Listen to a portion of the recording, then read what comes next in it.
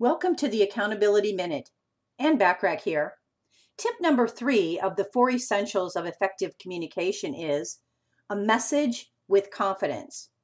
Confidence is an essential role in being able to come across as a master of effective communication.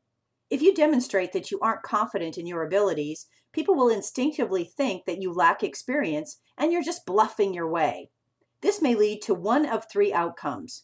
1, the client tries to talk you down from your initial quote. 2, the client doesn't hire you at all.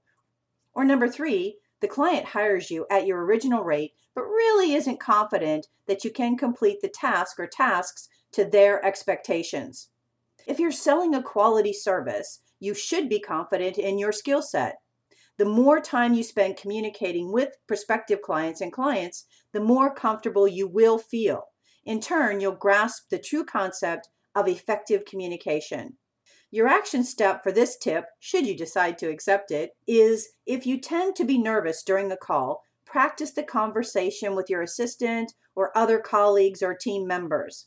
The more confident you are in the conversation, the more effective your communication will be. This is a great opportunity for questions to be addressed so you can adjust the content as needed to ensure clarity. Tune in tomorrow for the last tip of the 4 essentials of effective communication.